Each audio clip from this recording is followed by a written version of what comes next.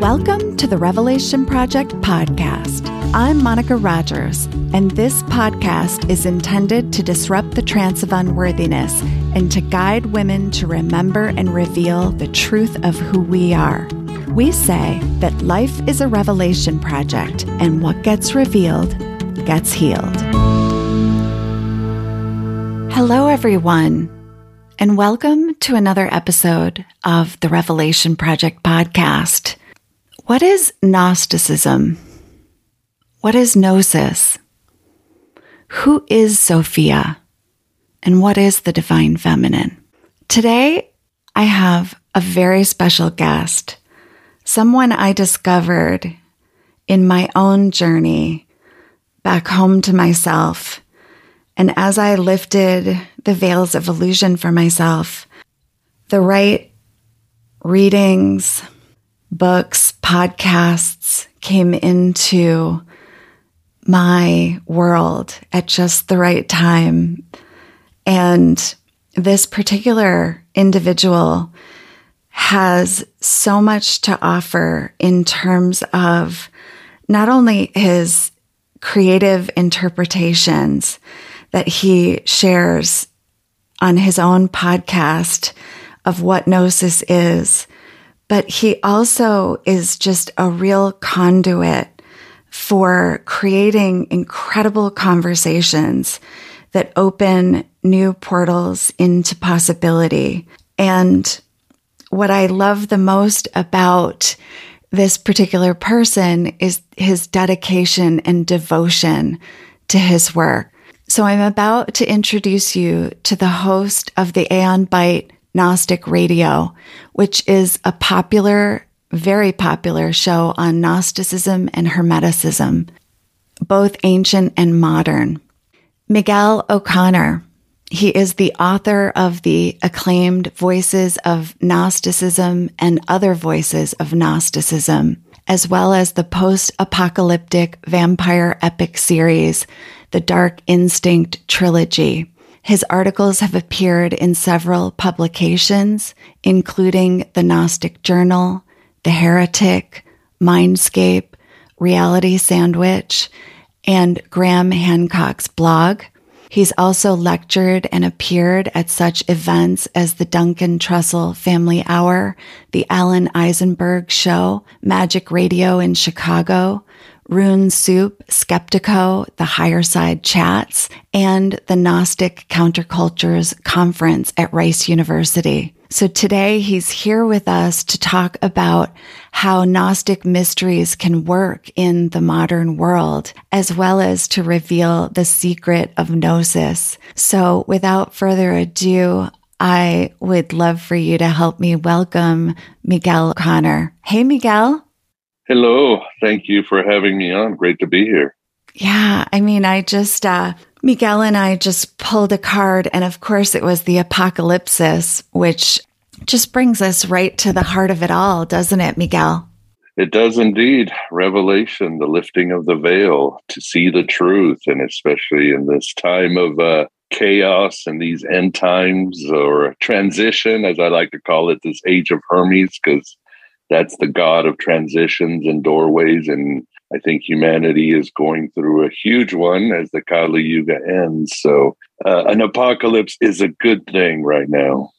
Yeah, it sure is. And, when people started to use that term, I had this deep satisfaction, because I think while the term was kind of spoken in fear, to me, it really has been the very center of my world and everything that the Revelation Project really means to me, which has been, that every step of my journey of awakening has been the lifting of another veil, the lifting of another illusion, the embracing the unknown, embracing the chaos as kind of the great creator, the great energy that reorganizes and redistributes and reorients, but first disorients everyone. So I'd love to actually just start, with where are we now? And then a little expose on Gnosticism and what your why is, like why you got involved in this work and why you're so devoted to it. Yeah, it's interesting what you said. The veils reminds me of that great myth of Inanna going into the underworld and the dance of the seven veils and the huge trial that she had to go through, but eventually she is redeemed and restored. All of us have to go into the underworld and lose it all as we would to find that pearl of great price that the Gnostics talked about. So that's where we are today. I think it is an end of an age.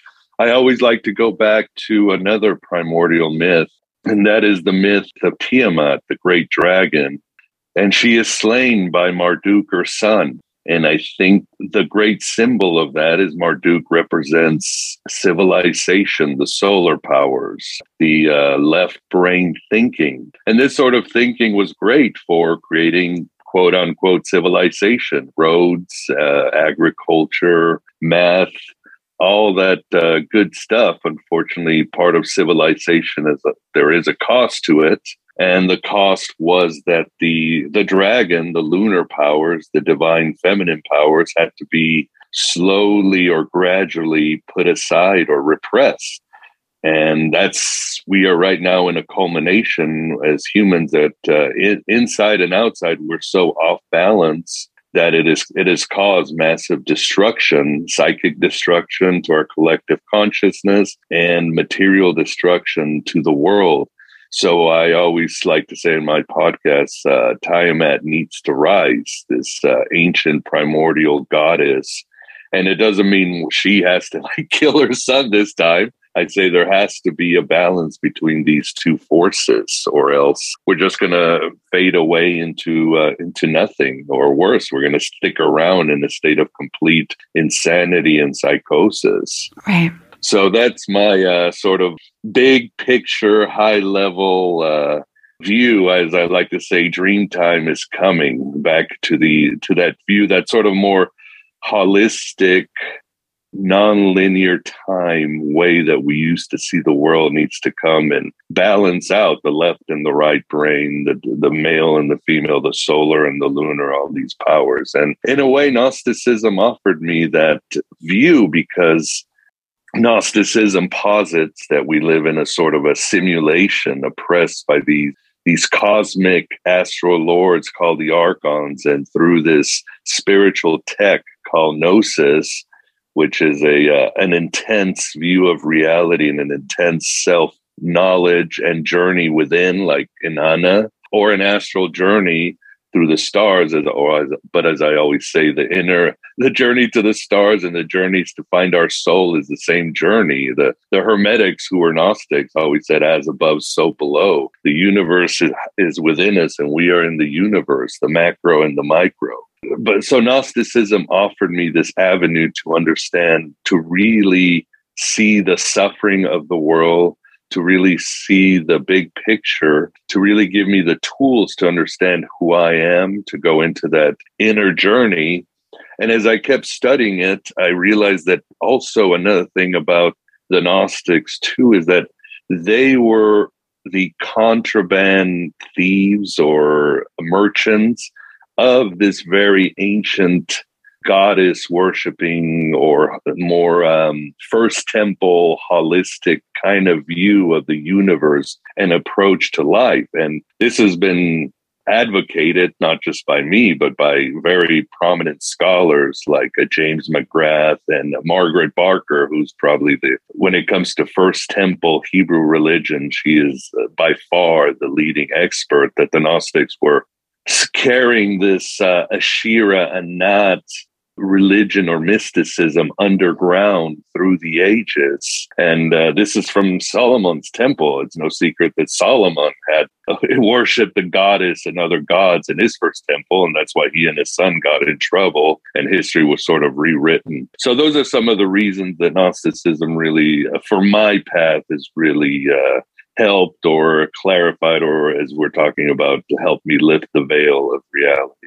Yeah. Well, and it just makes me curious to know about your dark night, or why it became like the balm for you. Like, is there a deeper kind of fracturing that had to happen in your own life? And were you raised in a particular faith that you kind of had to break out of? Or tell me more about that.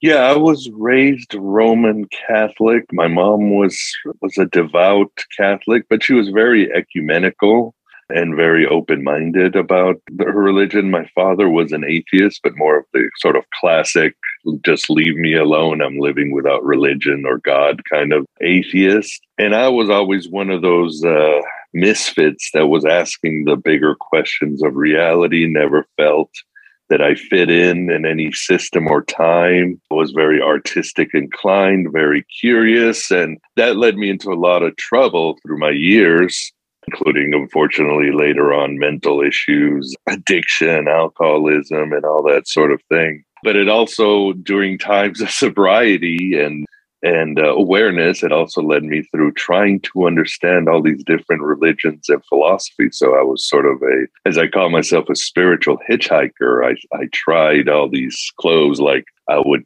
embrace Hinduism for about a year, go to ashrams. I would embrace Islam, New Age. I became a born-again Christian for 6 months. I just kept trying these things to maybe understand, again, what are the bigger questions in life, nature of evil, suffering, after what happens when we die. And none of these seemed to really fit for me because I thought they just weren't very, you might say, intense. I loved them, and I love all religions and mythologies, but none of them seemed to work for me until I started embracing or trying some of the Gnostic thoughts and philosophies. And that really sort of rung a bell because the Gnostics really took a very hard stance on the nature of reality, on the nature of humanity, how we are in a sort of a trapped in a simulation. They're leaning into a sort of a divine feminine aspect that Christianity did not have, or Judaism or Islam,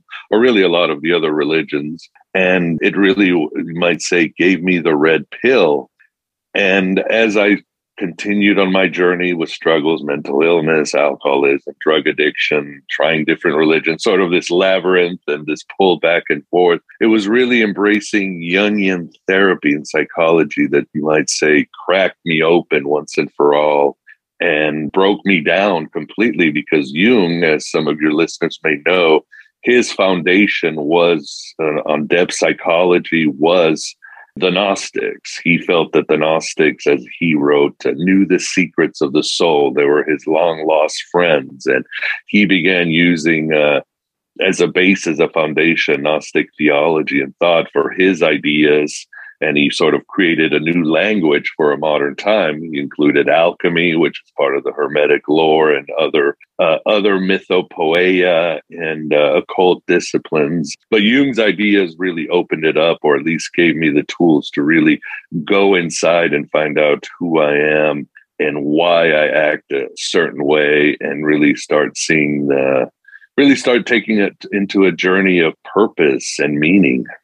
Yeah, the purpose and meaning. It's true. It's like when I think of, my experience in that dark night that I had, it was really inspired by this lack of purpose and meaning. And it was literally like, I kind of remember, and I often talk about this with my listeners, almost like this silent prayer, or this, I didn't even realize that I was doing it until later, which was like, it kind of sounded like, I can't do this anymore. Please don't make me do this anymore, Yeah.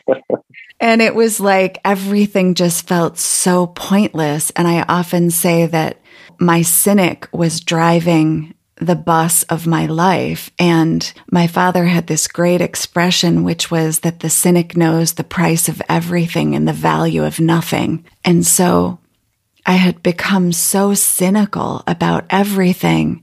And of course, with that cynical point of view, or that cynical lens in front of everything, it was just, nothing felt a lot, like everything kind of just felt dead inside of me. And so I often think about I was so ready, I think, to go into that underworld experience. Of course, nobody's really ready. They might think they're ready until they get there.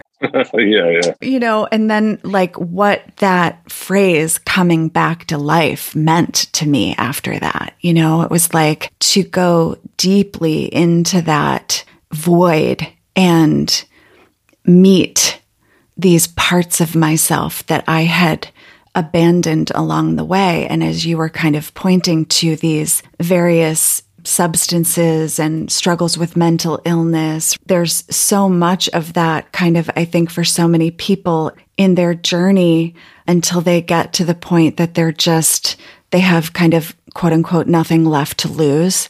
And that kind of creates this opening, and you had mentioned the journey of Inanna.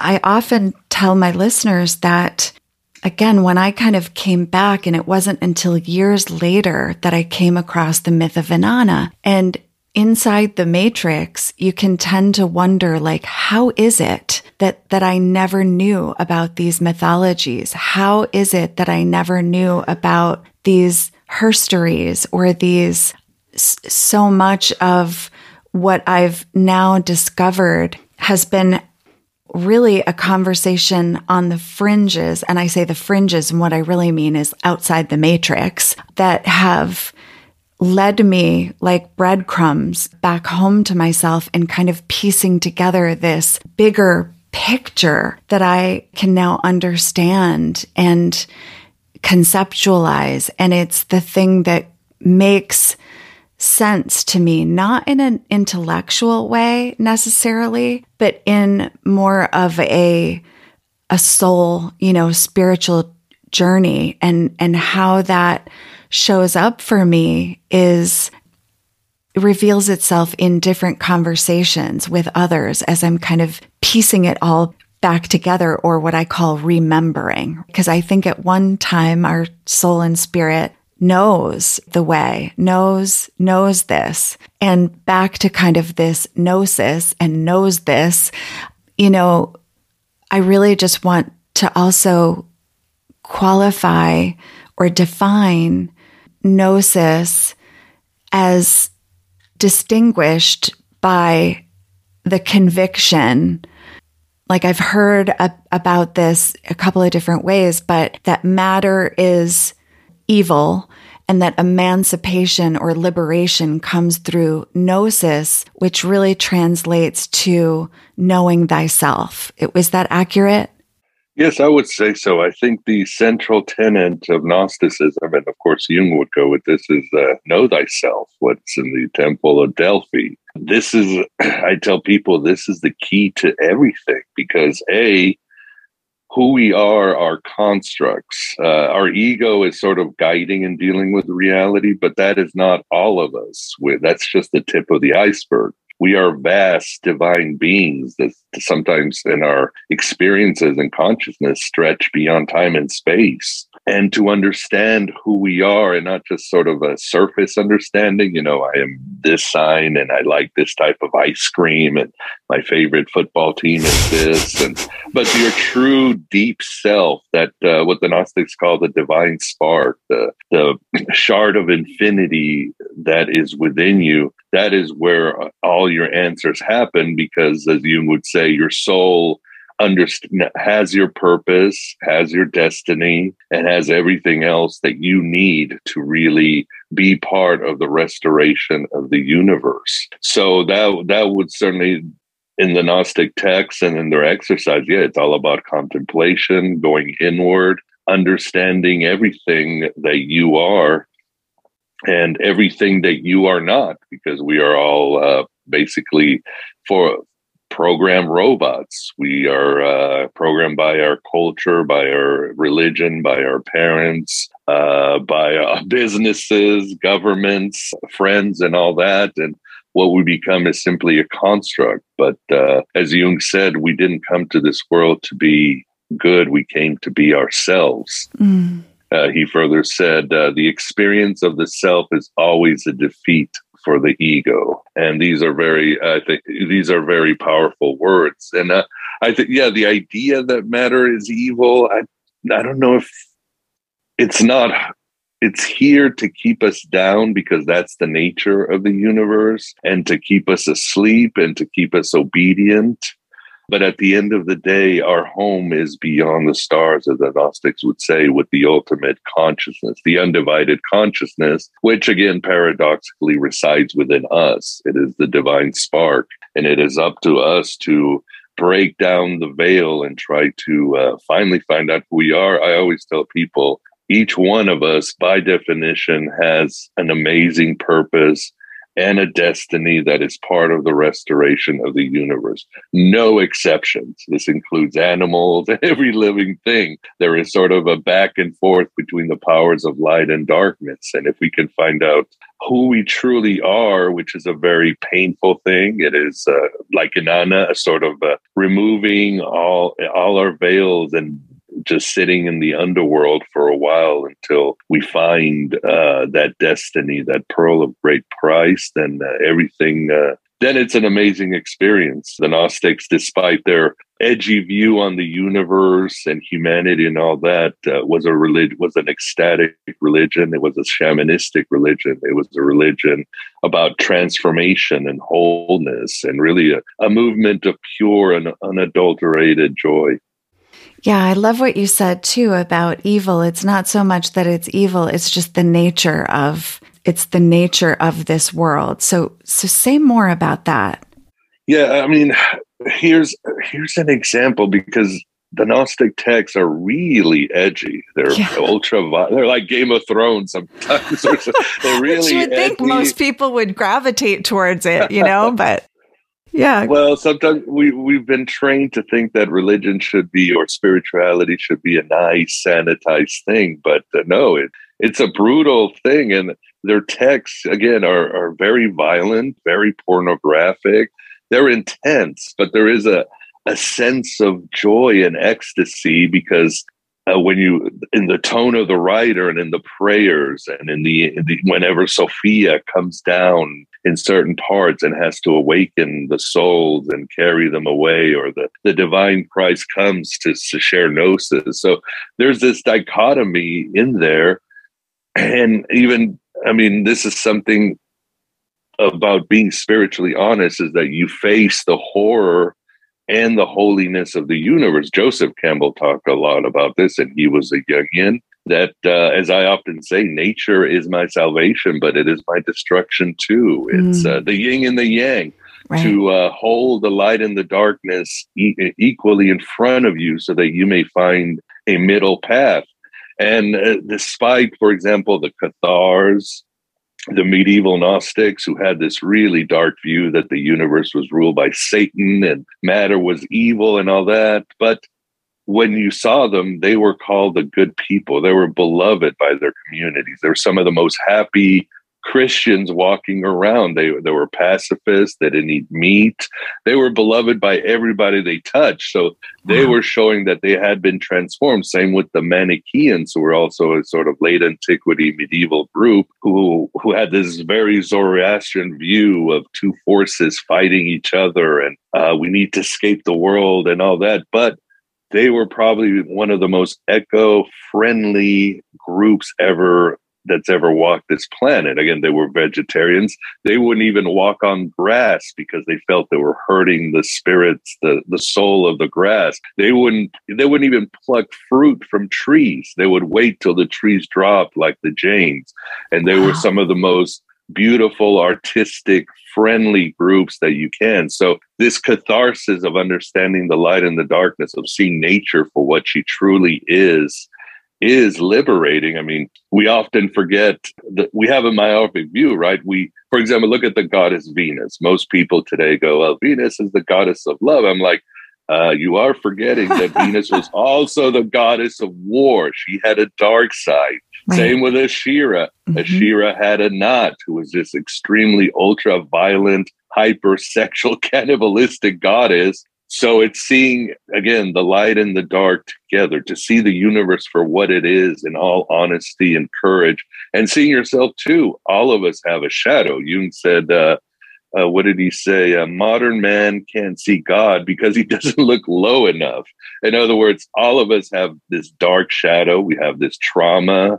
We have this insane pain and a capacity for evil, but they all deserve a seat at the table. They need to be brought out into the light of consciousness so that it could be part of our individuation and dissipate and part of our integration. So I know a bit of a Byzantine answer, sorry.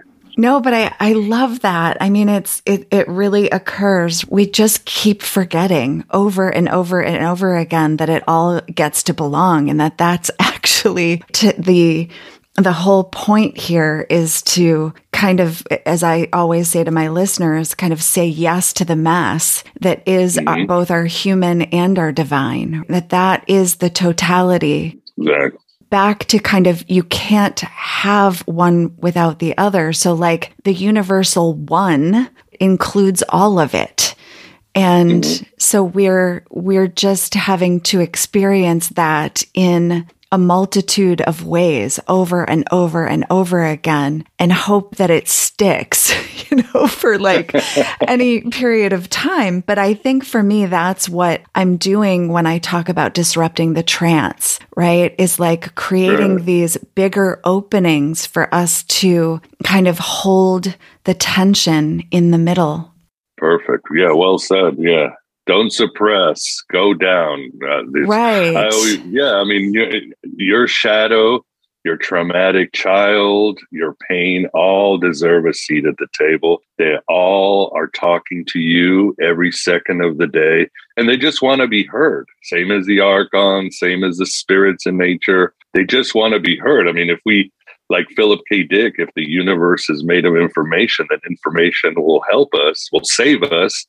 Well, then we need to listen better because the universe, our soul, everything's talking at once and everything deserves to be listened to.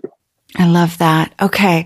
So we just kind of touched on the archons. I want to go back there in a minute. But first, I would love for you to just explore the questions with the listeners around Sophia, like who is Sophia and the divine feminine as it relates to the Gnostics?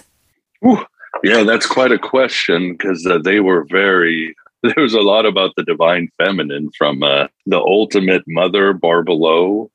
In the Gnostic cosmology, the supreme consciousness decides it's not going to be undivided. It's going to try to understand itself. So as soon as it says, who am I? There's a split. There's consciousness and the experience. We have that in Hinduism with Shiva and Prakriti or Shakti.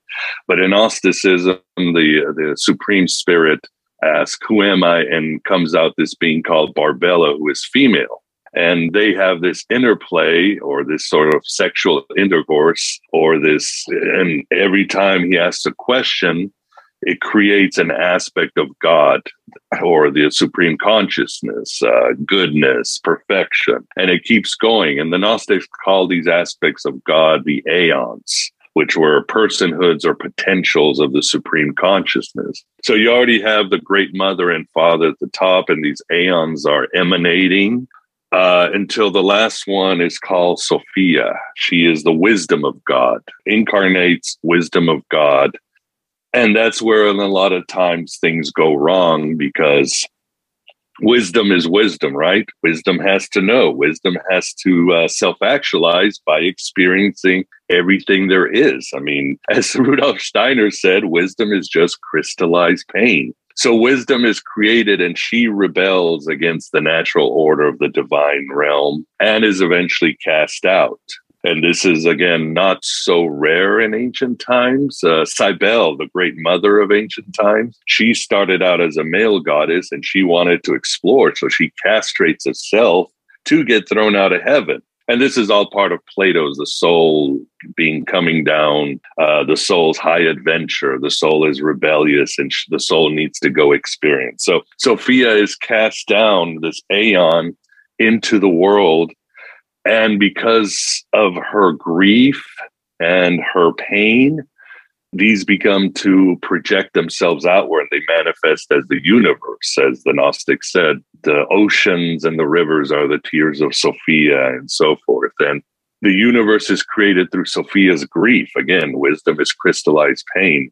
And then eventually she gives birth to a child who is the supreme being of this universe, often associated with the God of the Old Testament. And this being takes over and begins to steal Sophia's divine essence and create the world and create humanity as its slaves and so forth. So eventually you get this sort of grand theater play, this mythological play of Sophia and the demiurge trying to fight each other. And we are basically those who are awakened through Gnosis are part of Sophia's rescue operation. And she often will have Christ comes down from the divine realm to help her out because she is still off balance. And she is the anima and Christ is the anima. She is wisdom and Christ is the logos. And together they work together to sort of restore the universe. And as I mentioned, Monica, this is not, the Gnostics didn't just come out with this stuff, again, just out of thin air. They were drawing from the great traditions like Cybele, Inanna,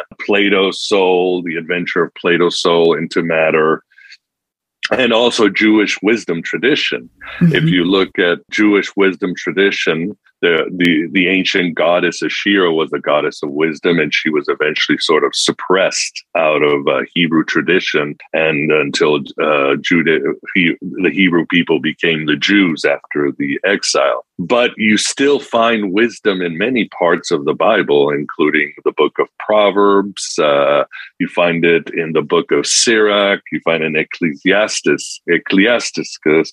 And this is not sort of this is truly an individual. She has an ontological aspect. She is there creating with God. She is there creating by herself. She is supreme.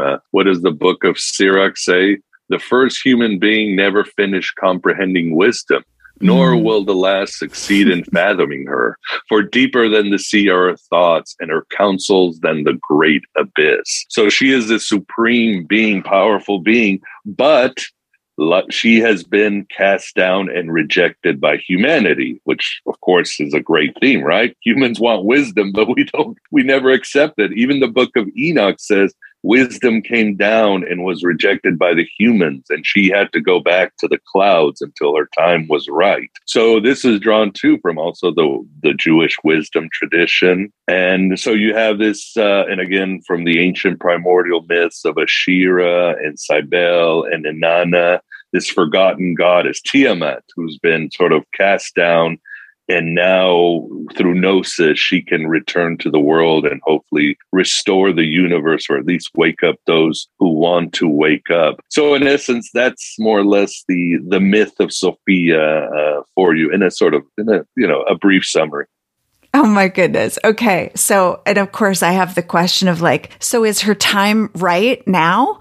So she came down before, right? And she was rejected by the humans. What I'm understanding is that, kind of the name of the game is back to that kind of rescue operation that you were alluding to, is the more we can actually pursue this gnosis, or this knowing thyself, right, allowing all of our parts to come to the table, the more awakened we become and the more capable we become of maybe having this be the Sophia century, right? This is the century of wisdom, where we will actually achieve that. Is that correct? I hope so, but it's hard to say. I mean, the one thing about the Gnostic texts is they are apocalyptic. The veil is lived, and you see the divine plan through reality or linear time, but they're very ahistorical. Mm-hmm. There's never any mention of a utopia or anything like that there. And in fact, it's interesting in the secret book of John, which has a huge myth about Sophia and the archons and all that. Jesus has a talk with the apostle John, and Jesus tells him this is what happened with Sophia and everything else, and the Nephilim, and he gives him this huge grand story of creation. And John is like, "Oh, okay, so what happens at the end?" And Jesus basically says, your more choice. To be revealed, right? No, he simply says it's your choice. Every soul can choose to wake up, keep in the cycles of life, break through, or there are souls who decide, I'm just going to stay in matter and I will become matter. So Jesus says it's up to every individual. And I've always liked the idea of that, an apocalypse or a change of the ages. Some people will see it. Some people don't. Some people will evolve into different realities or dimensions. And some will stay in the material world. Again, it's each of our souls has a choice at the end of the day. Yeah, that's so good. Yeah, I love the way that you just kind of came full circle on that. And, you know, and it's bringing up for me too, is it Paul Levy's work? Paul Levy? I never know how to pronounce his last name. I call him Levy. Yeah. Okay. So just that idea of Wetiko, that is also a very indigenous concept that has to do with our cannibalism of it's almost like, well, there's so many things coming in right now, but this aspect of ourselves that is blind to our own, it's that blind spot, or that what he calls the virus of the mind, which is where I think the matrix is, like where we're trapped in this matrix and we can't see kind of the forest through the trees. I don't know if you have a better way of describing it, but. No, that's it. The mind virus that, Paul Levy talks about, John Lamplash, a whole bunch of modern mystics talk about it. The Gnostics would call it the counterfeit spirit. And that's sort of the fake part of us that's created by our soul. It's a fake soul. And it is there to, as you said, lead us into material delights, ignorance, violence, all that part. It's almost in one text, the Pista Sophia, it's constructed right before our soul creates. And it is, again, this parasitical part of us. Carlos Castañeda talked a lot about that, the predator and this being that exists to lead us astray. That's interesting. The Gnostics always created probably the best cosmic villains, Bond villains, because these beings not only control the stars, and therefore they control the cosmos, destiny, fate, all these things, but they also are embedded in our minds. They're creatures that are both, again, very hermetic, right? As above, so below. They control the heavens, but they're also within us to lead us away, because at the end of the day, they are vampiric. They are like the Matrix, feeding off the energy, not of our brain like in the Matrix, but they're feeding off of that divine spark within us that sustains the universe. And they're very addicted to, they're very mechanistic, oppressive, but as we talk, well, no point in getting angry at them. They're part of the natural order, and it's up to us to break the spell or break out from them.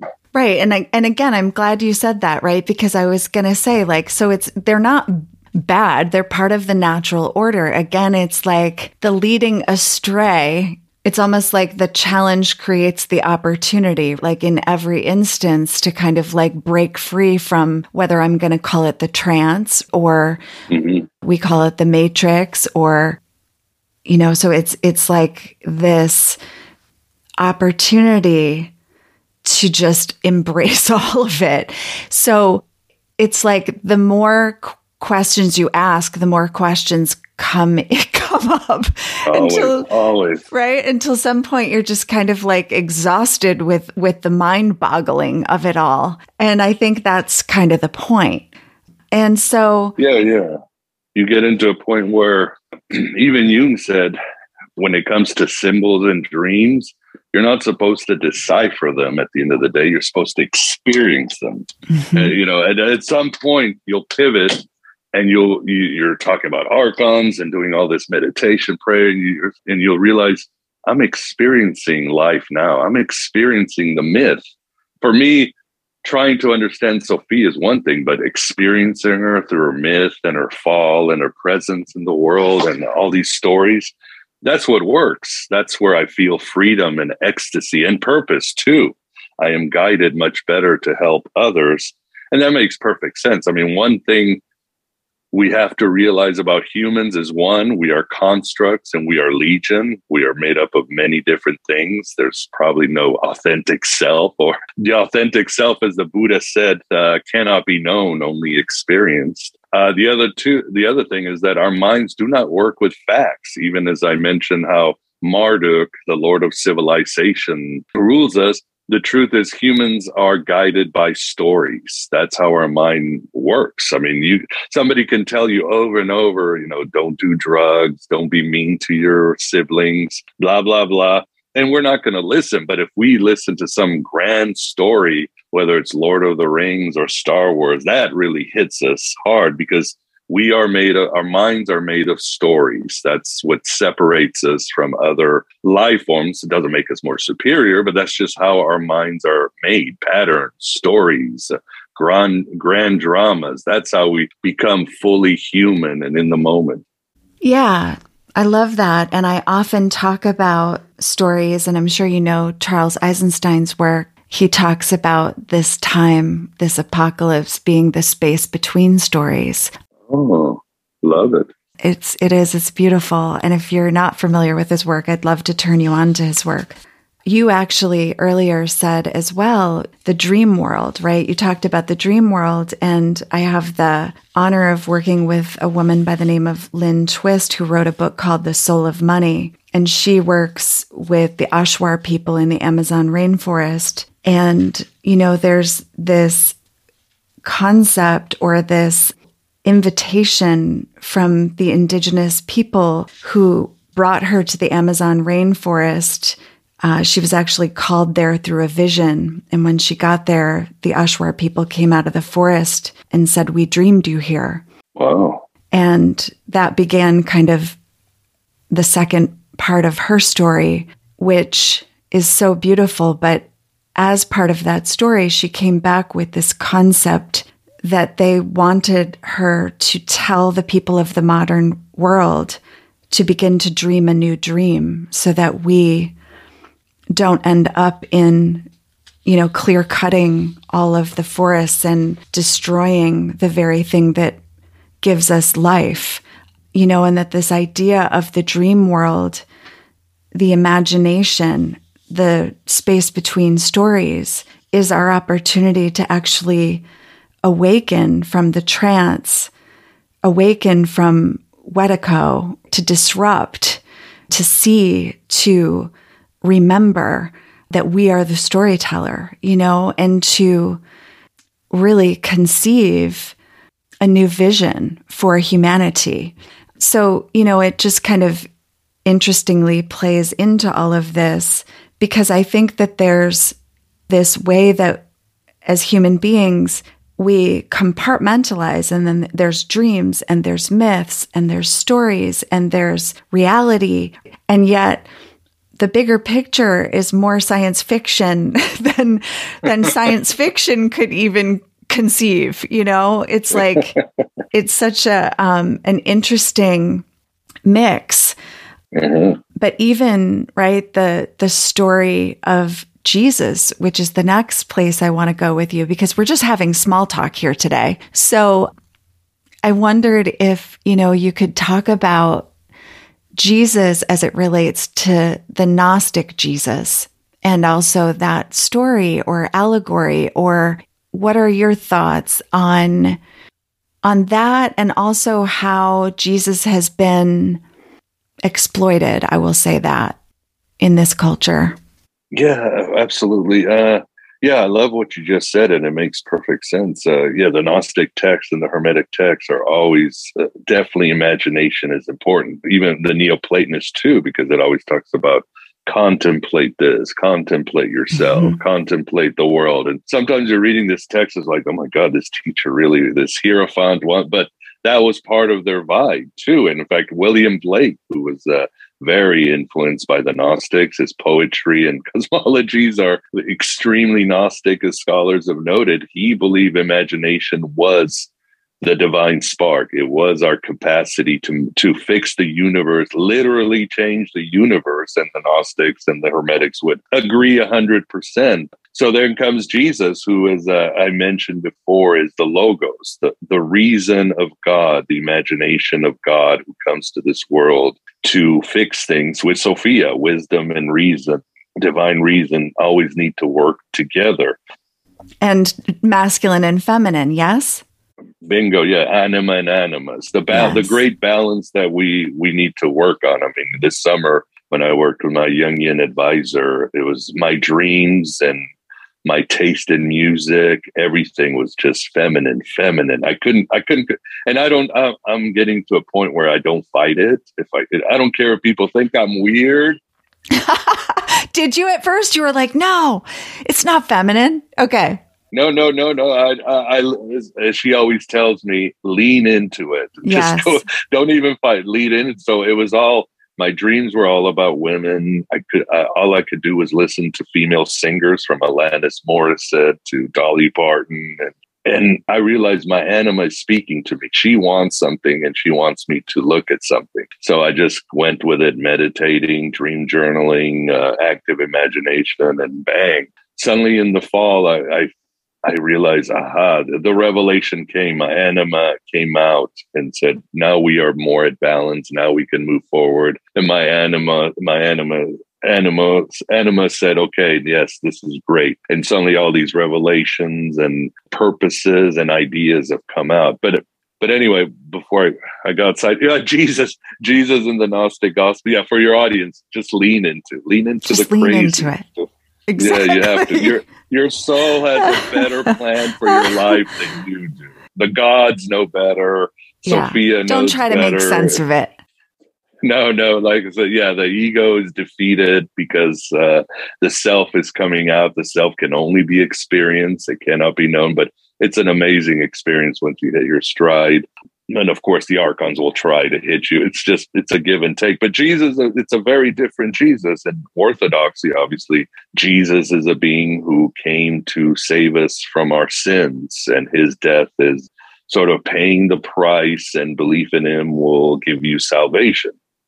In Gnosticism, it's a different Jesus. He comes to give you information.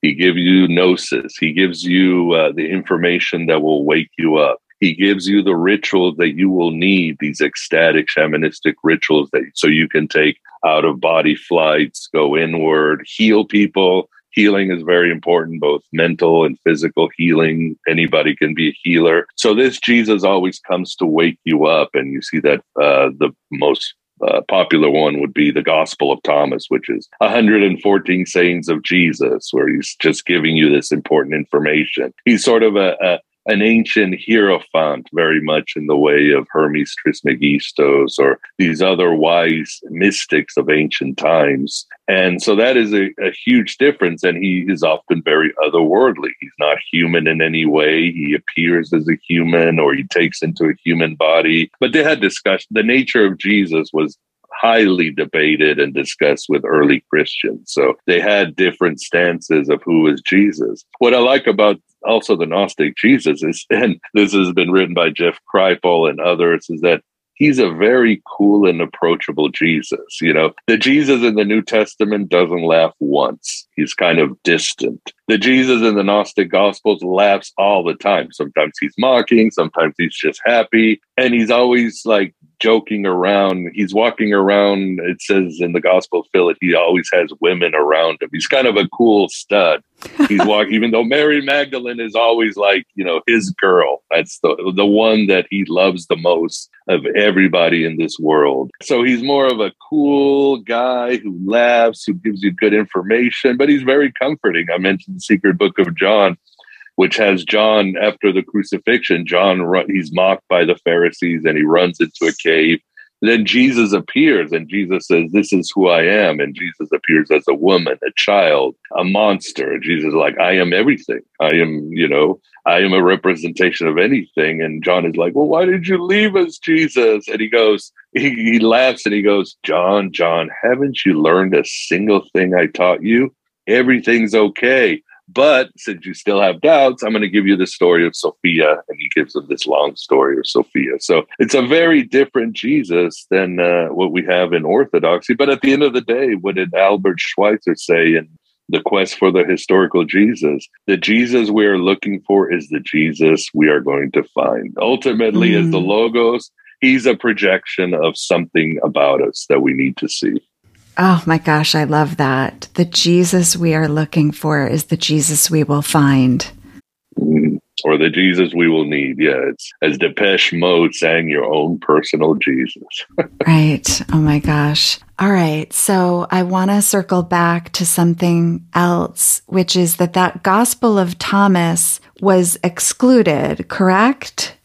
Yes, it was. Ultimately, it was. As I know, there's this strange belief that the Council of Nicaea was about the Bible, which it was not. It was really about the nature of the Trinity. And Constantine was there, but he was bored. It wasn't as sort of Dan Brown game changer that we think of. But through other councils, through other meetings, as Christianity became commercialized or corporatized, certain books were allowed and certain books were eventually cast out. And the Gospel of Thomas was cast out.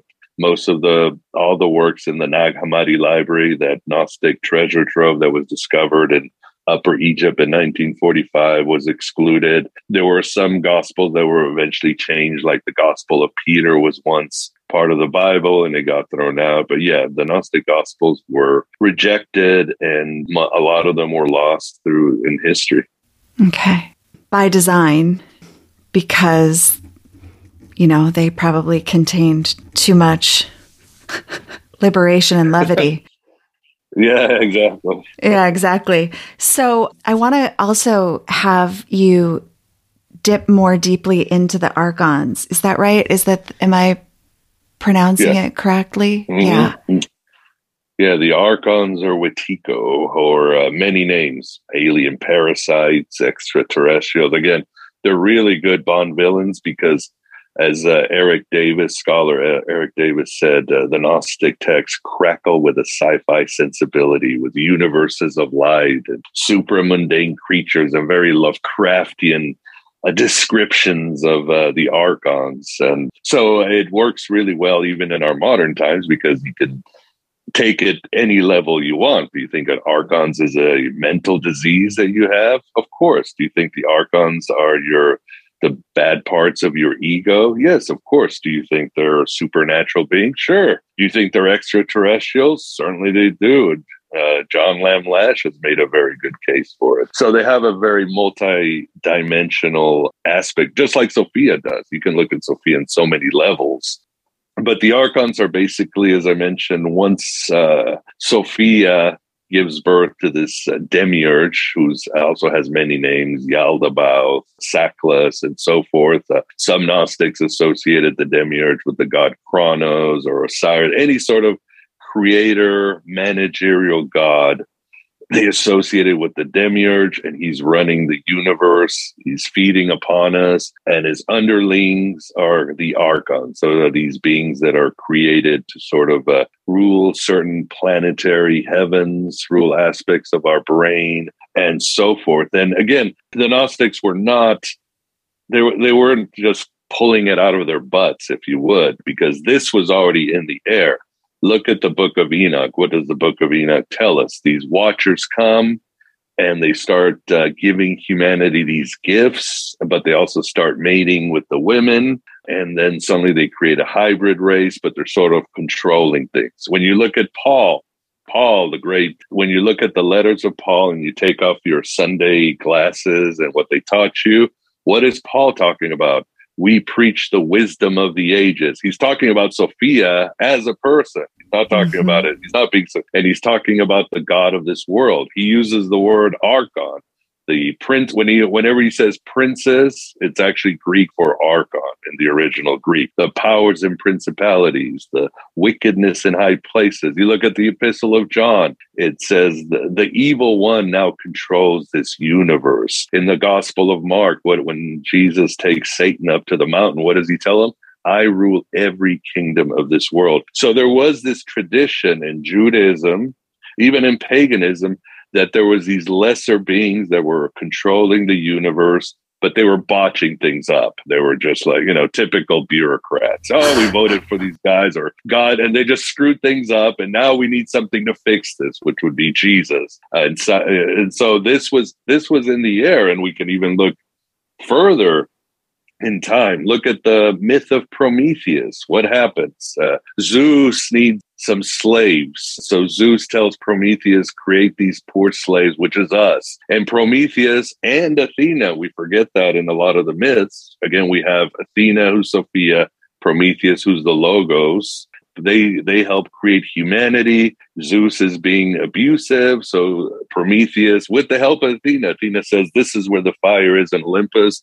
He gets the fire and humans are fine. And of course, Zeus has to punish them and do things that the demiurge does. Pain, forgetfulness, all the stuff that these gods do upon us.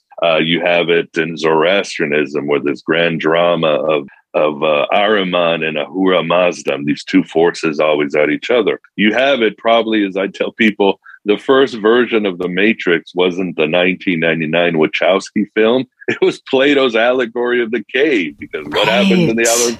We are in this cave and there's these beings behind us who are throwing shadows and we're looking at the wall and we think that's reality. And one person is allowed to leave, to wake up, to come back and give information. So these ideas were in the air. The Gnostics were simply the ones who reached the peak with the Gnostics. They drew it all in together and said, all right, here's the grand drama. But again, this was a very sensible view in all traditions that was happening at the time. Which is why it cracks me up that conspiracy theory is a thing. Right? It's just like, what did Jimmy Dore call conspiracy theory? Spoiler alert! They seem to be coming true all the time. I mean, we now know Kennedy. That nobody really, within half a brain, believes Kennedy was killed by one person. Yeah, it's just like wow. Get the popcorn, right? Get the popcorn. What's going to happen next? Yeah, conspiracy is just history plus time. I mean, I know. Yeah. People are still debating who was Jack the Ripper. There's still people debating who killed Alexander the Great. They think Aristotle did it. So conspiracies are just like, as I tell people, it should be its own like discipline. It's a part of psychology or something. Yeah, it sure is. It sure is. So interesting. Oh my goodness. Okay. I'm going to go a little bit circuitous. Oh, one more thing, if you don't mind. Very important. You're talking about the Christ. You look forward to the Christ we deserve. The Gnostics themselves always said, look, in the Gospel of Philip and others, you do not worry about the resurrection when you die. The resurrection happens now. If you see Christ, you must become Christ. You are Christ. So their view was different than the Orthodox stance, because they felt that we could become living Christ while we were alive in this world. And we could have all the powers of Jesus. Right. I read something recently, I think it was Richard Rohr, that said, like, we forgot that Christ is not Jesus's last name, right? It's right. To be the Christed, title. Right? To No, anointed, right? Initiated, anointed, however you want to use that, but that remembering is actually that resurrection, correct? Right. What did Plato call it? Anamnesis, loss of forgetfulness. Or what did he say? All learning is remembering, which I love that quote. Yes, all learning is remembering. Where I wanted to go was actually back to Mary Magdalene, and I wanted to talk a little bit more because, of course, you and I were chatting before the episode, but so much of my work is in this realm of disrupting the trance of unworthiness and really guiding women to reveal and remember the truth of who we are. And of course, the trance of unworthiness is really all of our journey, but there's a specific way that I think women are kind of microdosed these messages of unworthiness, a lot of that due to patriarchal religions.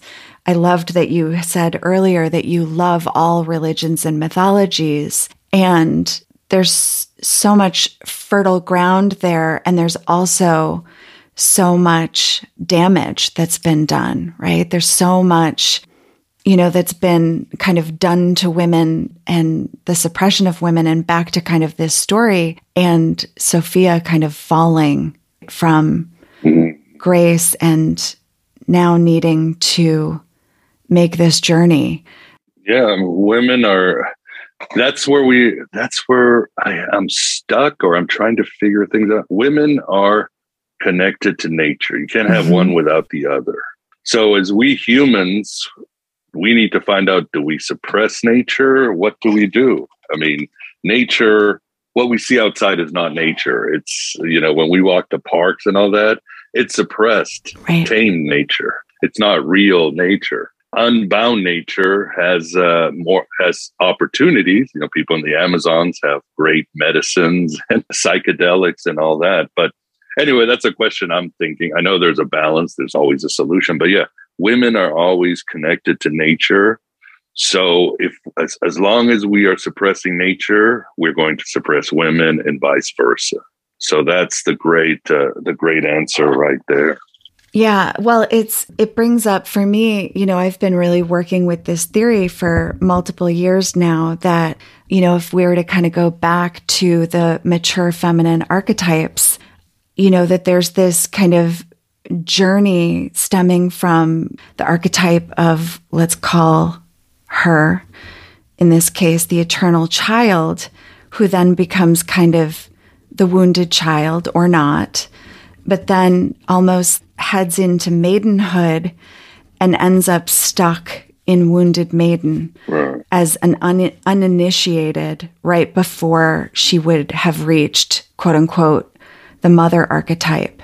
The mother archetype being she who is full of herself, she who knows her own sufficiency, she who is deeply in touch with not only her love of self, but also deeply in touch with her intolerance for harming nature or children. Or when a woman is full of herself and knows her own sufficiency, she does not tolerate what is happening in the world. And so it's become very apparent to me that there's this work to be done in this realm of the archetype of the wounded maiden. Because if you were to look at how this culture kind of suspends women in this state, it now being women's responsibility. It's like not our fault what happened to us, but it is our responsibility, just like it's everybody's to disrupt this trance.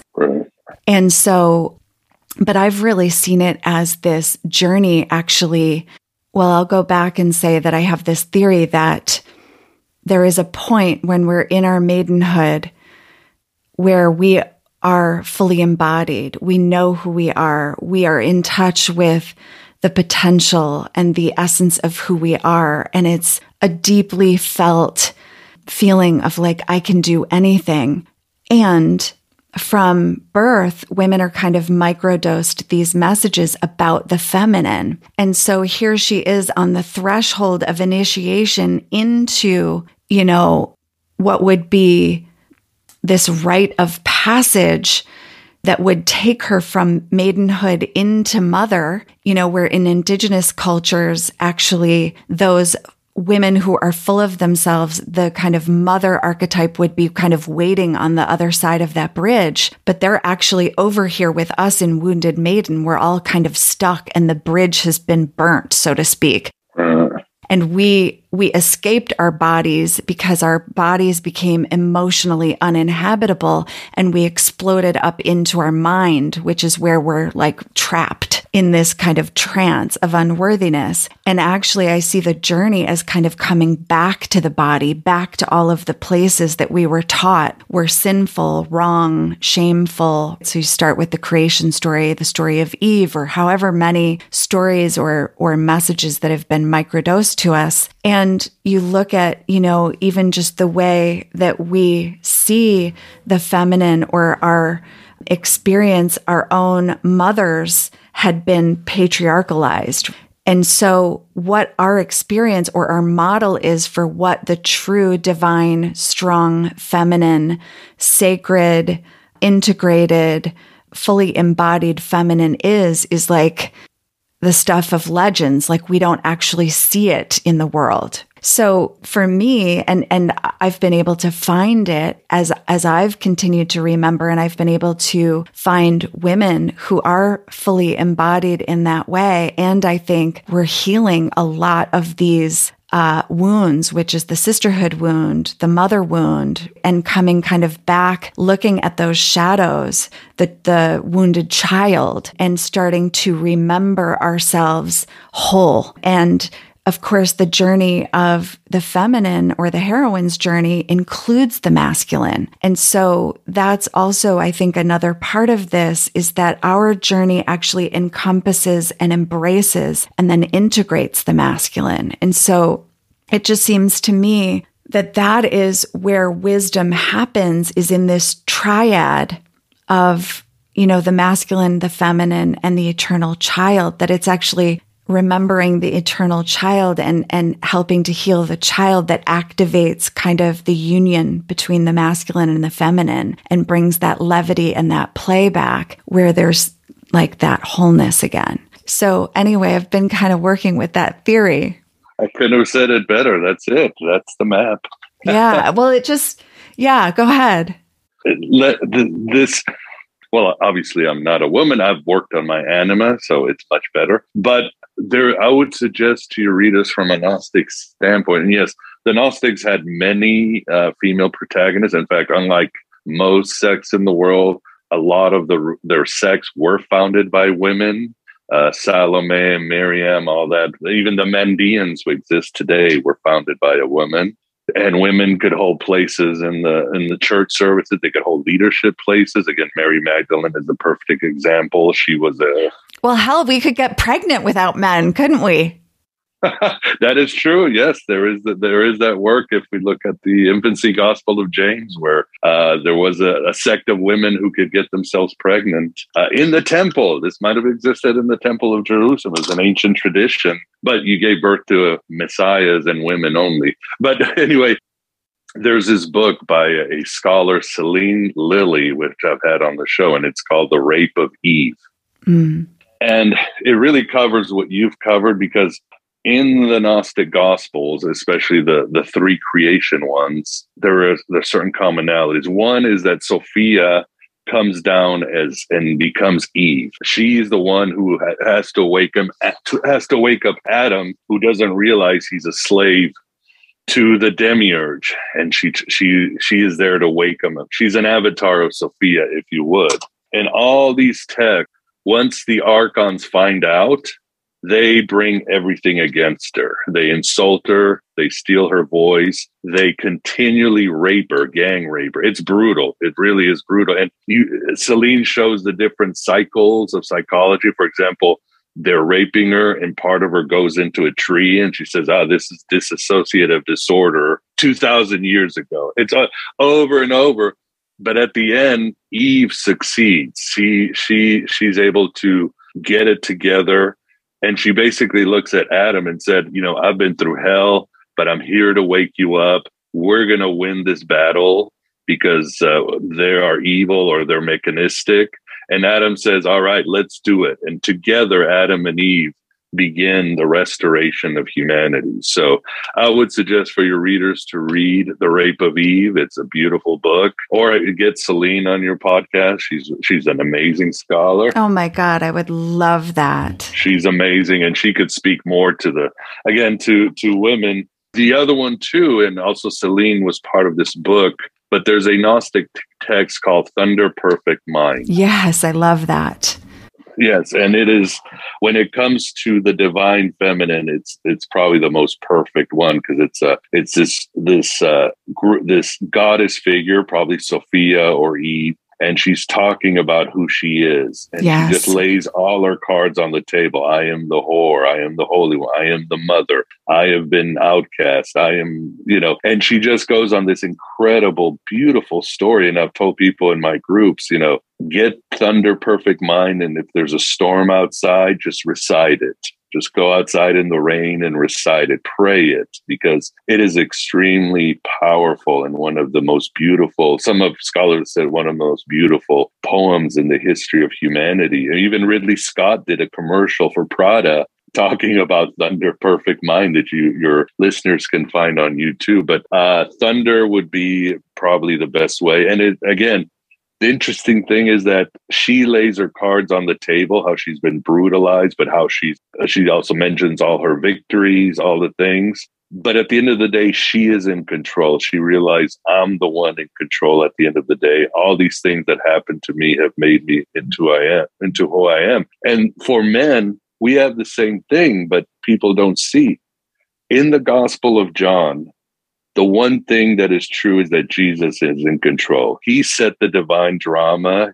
He knows how it's going to end, but he's in control. There's scenes where they try to grab him and he just goes through a wall. He's the storyteller of this all, but it's a necessary story for the Logos, the word that became flesh. So he's in control. And this divine drama is for his own self-actualization, just as it is for ours. What the scholars say, the Gnostic saga, you could just put in 2 words or 1 sentence. It's how God went crazy and became us, and how we reverse the course. So you have the Logos in the Gospel of John, this drama, and Jesus is going, I am. He's telling us, yes, I am. We are him. But the feminine answer is Thunder Perfect Mind, because it's the same thing. She understands, I'm in control, I'm the storyteller, but I have to go down and get brutalized, rejected, but I also will rule as a goddess. I will also reach these incredible heights, but I will fall. So I would suggest your listeners to check out Thunder Perfect Mind. They won't forget it. Oh my God. Yeah, right. It's like we're all having this experience of knowing ourselves as God. And it's all happening at once. Remember, dream time, linear time is a lie. This is all happening at once. You are being crucified at the same time you are. Mary Magdalene is holding you in the garden at the same time. That's what Thunder is saying. This is all happening to me at once. That's right. That's right. Oh my goodness. What a rich conversation, Miguel. Thank you so much. My goodness. This has just been like deeply nourishing, and my mind is like, completely blown. Oh, thank you. It was fun. Yeah, it was so much fun. Yeah, I know it sounds strange. We're talking about these dark Gnostics, but there is a form of catharsis. Again, we go back to Nana. She had to go down and get her ass kicked to really reach her potential. Yeah, she really did. And, once you've kind of experienced that, and this is something that I talk about all the time, is that, as Glennon Doyle says, she uses the word brutiful, right? Brutal and beautiful. And it is that experience that we must go through, to kind of have the awakening. And of course, it's never over.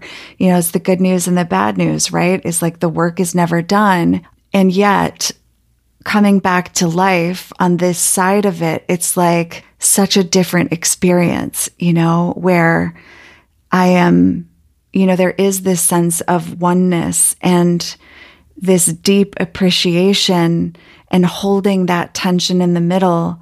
Like, it's just become my goal to extend, the time in which I'm not in the trance, because we all go back in and out of it, but it's like, how much longer can I stay out of it? That's where I feel it is like my new game, that I play is like, how long can I just hold the tension of the opposites without lapsing into the trance again. And so, yeah. And I want my listeners to be able to follow you, know your work. So please take the opportunity, Miguel, to lead them where you'd like them to go. I know you have a Patreon. Tell us more, and then we can let you have your day back. Yeah, my webpage is thegodabovegod.com. And that has all the resources, my podcast, videos, books, articles, any contact form if you want to reach out. Or you can just type Aeon, Byte, Aeon. Next letter is Byte, Byte. And it should pop up on your search engine. And yeah, just go there and you'll find all these nice little heresies that I've created. So good. Yes, heretics. I love them all. Good. All right. Well, and thank you again just for everything. I just so appreciate the tremendous value you've brought to my life over the years. And for our listeners, we will be sure to put all of Miguel's links and the many resources that he mentioned in the show notes. And hopefully we'll get a chance to have him back on soon. And until next time, more to be revealed. We hope you enjoyed this episode.